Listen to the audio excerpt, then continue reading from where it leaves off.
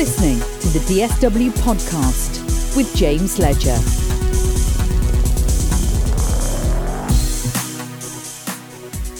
Well, James, always lovely to catch up with you, and especially today because we've really got some exciting news about a project that's ever evolving. So tell us a little bit about it. Yeah, hi Sam. Always good to see you and speak to you. There's some exciting things going on actually, and I'm really excited to be part of it. But yeah, some of you may be aware that the National Youth Board launched the hashtag Just Ask podcast around probably a year and a half ago, and it was a fantastic idea from the Youth Board, and it's just ever evolving, and I'm just really excited to see what we can kind of build on from that. So a series of podcasts, and you're at the helm, which is fantastic news because you tend to get out some great stuff from your guests. So how excited are you about the prospect of carrying on your role as the host? I can't believe it. I thought people would be sick of my Swansea accent, but maybe not. But no, I'm absolutely loving it. And I personally learned so much as well. And I've been so inspired by some of the guests that we've already had on. And there's some incredible people lined up as well coming on to the next series of podcasts. People like, John Harrison and people like that. Speaking to them guys has, not just inspired me, but I know inspired many other people as well. You're teasing us now because can you reveal any of the guests that are going to feature in the podcast in the coming months? Now that's the question. Oof. I'm going to say no. Okay. No because stay tuned on our social media platforms because there's going to be lots of teasers going out prior to the podcast, so you can maybe have a little bit of a catchphrase game of who's the next guest going to be, but I'll leave that under wraps for now. Okay, watch this space. Podcasts have become, I'd say, even more powerful, especially considering the last 2 years. It's a way of connecting, isn't it? It's a way of engaging. And they have become a really powerful tool for people, haven't they? Definitely, yeah. From the feedback we've got, people have, chosen podcasts as a way of almost escaping the world around them. And, I think we all need that from time to time with what the last 2 years has kind of held for us all.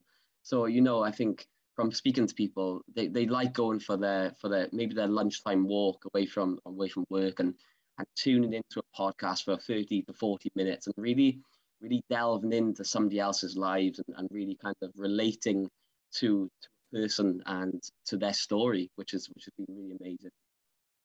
As these podcasts are ever evolving and developing, which is very much the plan for 2022, what would you say are the aims of these programs in terms of engaging, with the people out there? What do you hope to achieve from them? Yeah, I think our main aim is to reach as many people as possible in a positive way. So that may be through really inspiring stories or really informative stories as well, like something that people can learn from people's own journeys and experiences. And I think if we can continue to do that, I think that's gonna touch a lot of people and really kind of help people, within their own lives. And that's what we aim to do as Disability Sport Wales. We aim to help through the power of sport, and and that's what we hope to do for the podcast as well, in just another format. I mean, you're an integral member of what I call the Disability Sport Wales family. But aside from that role, you're on a really interesting journey yourself.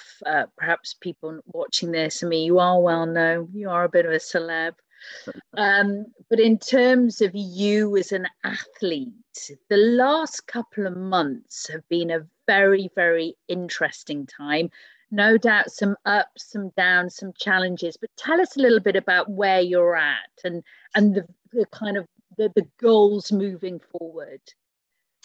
Yeah, Sam, as you said, it's been a very a very interesting 6 months. It's really kind of opened doors and closed doors at the same time, and spurred a lot of emotions. So I'm visually impaired. I was born with my disability, bilateral coloboma and nystagmus, which has left me with less than 5% total vision.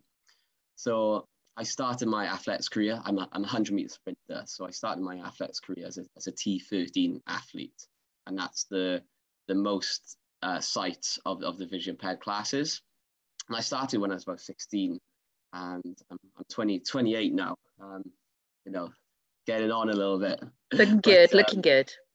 Yeah, but as I've gradually gone through my career, I when I was 18, I dropped down into the T12s classification, which is a little bit more severe sight loss. And in June last year, I was up for classification because the visually impaired classifications are reviewed every 4 years because of things changing with the conditions. So I was then classified as a T11, which is a result in that I now compete with a blindfold and with a guide runner. So on one hand, I was happy that, I love what I do. I love sprinting. I love that freedom of running as fast as I possibly can. And, knowing I can still do that, maybe in an adaptive way, that made me so happy that I'm able to do that. But on the other hand, of course, like it's kind of showcased and highlights my sight is getting worse, which is, never ideal. But, sport, even though it's only been 6 months, sport has completely helped me through that. And I've really just dived myself in, and I've been very lucky to work with some incredible people already.